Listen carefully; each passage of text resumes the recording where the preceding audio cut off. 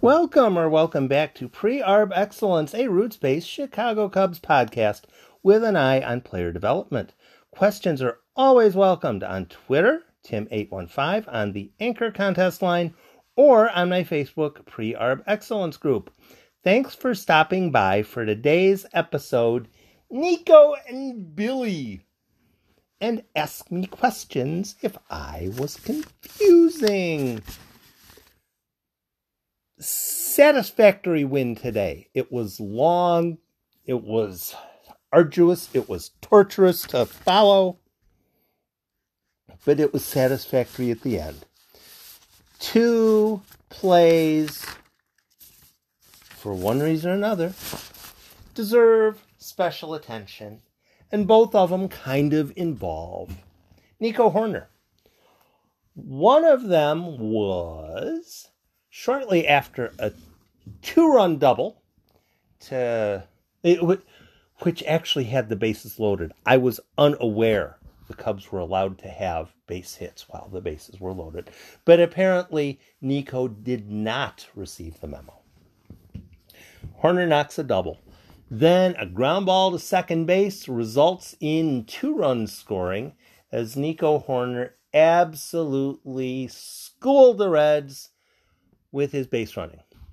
Nico's not really that fast, but he's really smart. And when the second baseman skidded to a stop and threw to first from his back pocket, Nico Hoerner knew he could take off because once the throw was being made, the second baseman wasn't going to be able to adjust anything. So Nico could just keep on rolling, keep on trucking, and it wasn't even that close of a play at home. And not only did the ground ball get Edward Alzolay off the hook, Hoerner's run put the Cubs out in front for good. And shortly thereafter, Sonny Gray was done for the night, and it was fantastic. And Nico is going to be a very good player. And when you assess players as per wins above replacement, and I dig the wins above replacement concept, I also dig the concept of how much value has this person added to the team this year, and link that up against how much he's made this year. All that kind of stuff is wonderful. Nico Hoerner's numbers aren't going to be there this year. Nico Hoerner's numbers weren't there last year. They will probably be there at some point eventually, probably before he's out of being a cost-controlled player, probably before he escapes the pre-arbitration area. He should be contributing. I'm not going to say definitely. He should be contributing quite well. Possibly even one of those gems, which is a 3+ wins above type before he's making $1 million. The Cubs had 4 of those in 2016. That's how you win a title, especially when on top of the 4, you have Anthony Rizzo doing what he was doing, making $5 million. So you had 5 players who were absolutely shredding that combined were making $10 million. If you can do that, you can get quite far in a postseason. Okay, so Nico Hoerner had his very good at bat and very good base running in the 4th inning. Now we skip to the 8th inning. 7th inning, 8th inning, I think it was. It was the 7th. It was the 7th. Bottom of the 7th. Nico Hoerner's on first base with 1 out. And David Ross sends in Billy Hamilton to pinch run for him. And my timeline went berserk. How can you do this? Hamilton was brought in for 2 reasons, and 2 reasons only. He can run, and he can play defense. Nico Hoerner is a good base runner. He is not a good base stealer. And a lot of people who question the move, I'm guessing it's probably because Hoerner is considered a better defender than Ildemaro Vargas. I haven't done the research.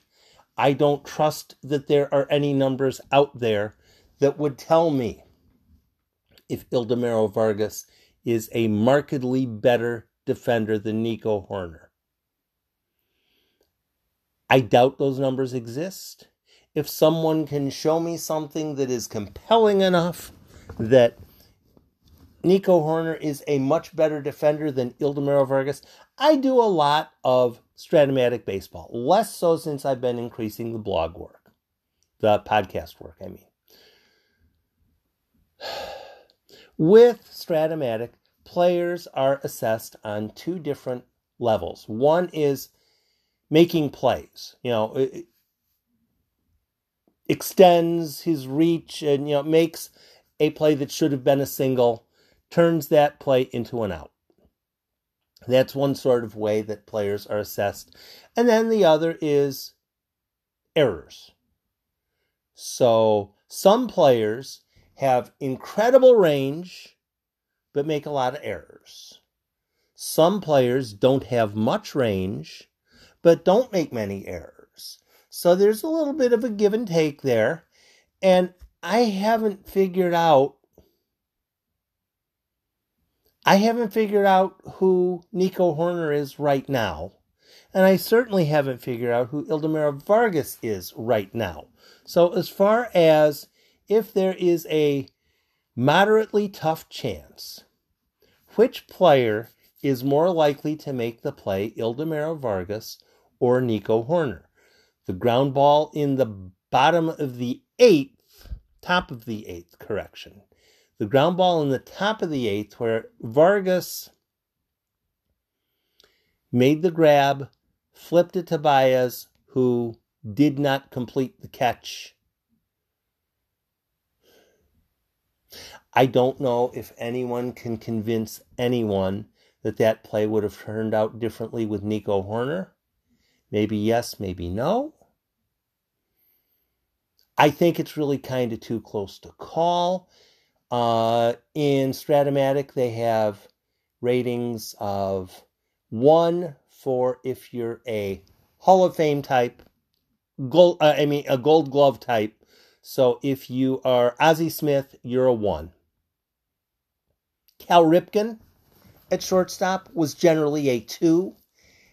He would make the plays, but there were plays that he wouldn't be able to reach because his range was limited. Then you have guys who are 3, who are league average, low league average. Then you have guys who are 4, who are pretty much hideous. And then there are guys who are 5, which is, well, apparently all your other players who can play the position are injured. Otherwise, he wouldn't be in there. So, where do you put Nico Hoerner? Right now, I think probably he's a 3. Ildemaro Vargas, he's probably a 3. I don't know, maybe one of them, maybe Vargas would be a 4. I don't know, but instead of the, I'm wearing a Cubs cap and I like Nico Hoerner, so Nico Hoerner should be out there. If you're trying to polish the game off defensively, I don't think there's that much of a difference between Ildemaro Vargas and Nico Hoerner. If you have figures that show me, Tim, you're wrong, you ought to do a mea culpa, and say, yeah, I was wrong. Show me the numbers, I'll adjust it, but I really don't think there's that much of a difference right now today between Nico Hoerner and Ildemaro Vargas at second base for an 8th inning, 9th inning situation. If it's a huge difference, you're talking Robbie Cano 10 years ago and Robbie Cano now, then yeah, you would definitely want Robbie Cano 10 years ago as opposed to Robbie Cano now. But I don't think there's that much of a difference between the two. So then what you're looking at is, what is the likelihood of Billy Hamilton stealing second base? And if Billy Hamilton steals second base, how much does it help the likelihood of the Cubs scoring a run? I watched on the Reds feed, because one of the people I follow is a Reds writer, and he was commenting on, wow, that was a fantastic throw by Tyler Stevenson, which it was. That's textbook. That is how you shoot down a good base stealer, a very good base stealer.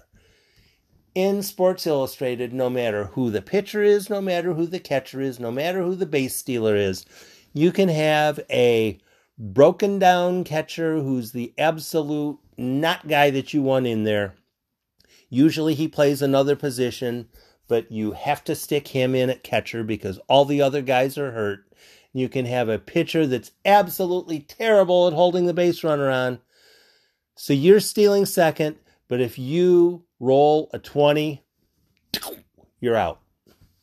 If you roll a 20, you're out. It doesn't matter what the strategy was, what the base was you were stealing, it just doesn't matter. Whether he was being held on or not, it just doesn't matter. If you roll a 20, you're out.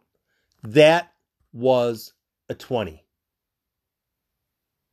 That throw, Billy Hamilton didn't even think of arguing.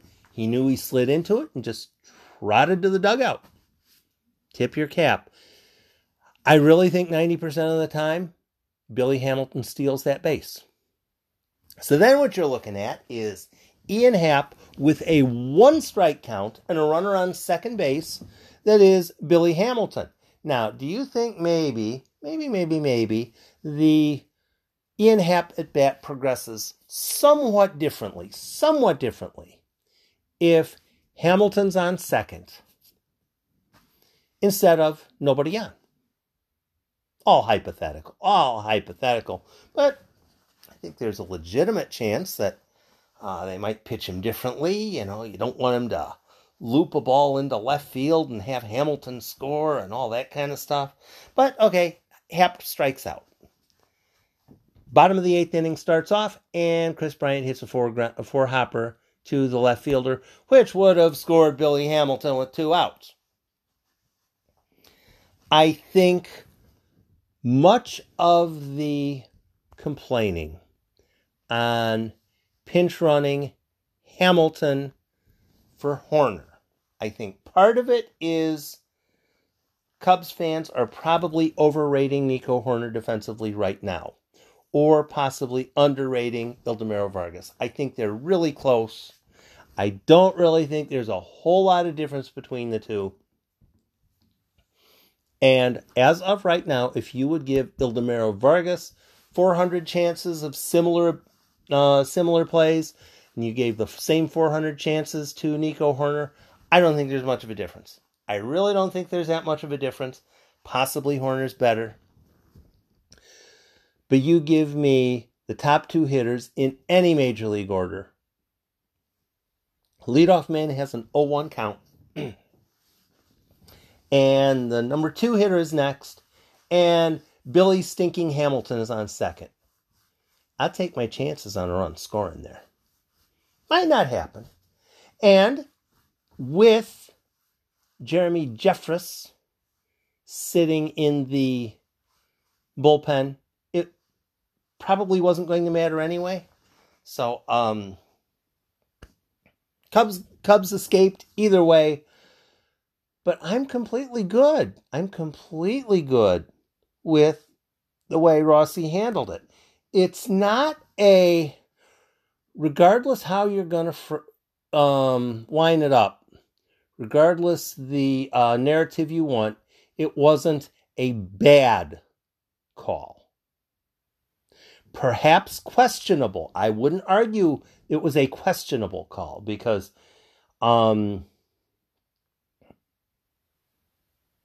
they certainly could have scored with Horner on first and Happ and Bryant coming up. But to an extent, I think Ross wants to get used to having a base runner because he hasn't had one. He just hasn't had a good base stealer. So when do you pinch run him? Get him used to the Wrigley Field track. Get him used to, get everybody on the team used to him being around and see how it plays out. I have no problem with the call. The only way it's going to misfire is if the bullpen blows up. And if the bullpen's going to blow up, the bullpen's going to blow up whether Nico Hoerner or Ildemaro Vargas is set at second, because I'm not sold on them being all that much different. So, yeah, you can get upset at the pinch run, but I'm completely good with it. Jeremy Jeffress as a reliever for the Cubs. I need a category for him, because I'm trying to figure out who's been the most recent guy who was added as I guess we'll add this guy because we kind of could use the help and the cost isn't that prohibitive. He was, I guess you kind of have. He's been sensational. The one game he had that didn't work was when they asked him to go out and pitch a second inning. Note to self, don't have Jeremy Jeffress pitch a second inning. He's great in the first one, not so much in the second. I need a category for him. If you guys can come up with anything. I don't have a category to fit him in. I don't have anybody that I can remember that the Cubs just absolutely decided, well, I guess we might as well pick this guy up. And he's been amazing. He's been absolutely amazing. I don't really have a whole lot else because most of this was Nico and Billy. And the numbers, did I read the numbers the other time? In case I didn't. I think I did, but in case I didn't. And where did I write them? I wrote them. I'm having a whole lot of stuff that I've written down. And I have like 9 sheets of paper that I'm looking at. And I should probably get better at that. St. Louis is at 17. Milwaukee is at 13. Cincinnati is at 11. And Pittsburgh is at 9. If the Cubs win, all the numbers go down 1. If any team loses, they go down 1. St. Louis and Cincinnati play 3 this weekend. Something going to go down. And Milwaukee and St. Louis still have 10 games remaining. Something's going to go down. And again, no matter who it is, it's very beneficial for the Cubs. If the Cardinals lose 7 of 10, well, their number drops to 12. Makes it a whole lot easier for the Cubs based on anything else. If the Brewers' number drops a bunch, all it takes is 3 numbers to hit 0 and the Cubs are in. And it could be if the 2 numbers hit 0 and somebody else is at 1.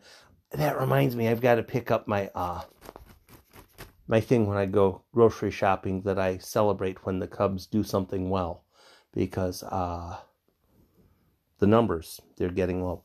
Thanks for stopping by Pre-Arb Excellence. I'll try to post another podcast as circumstances warrant. Wow.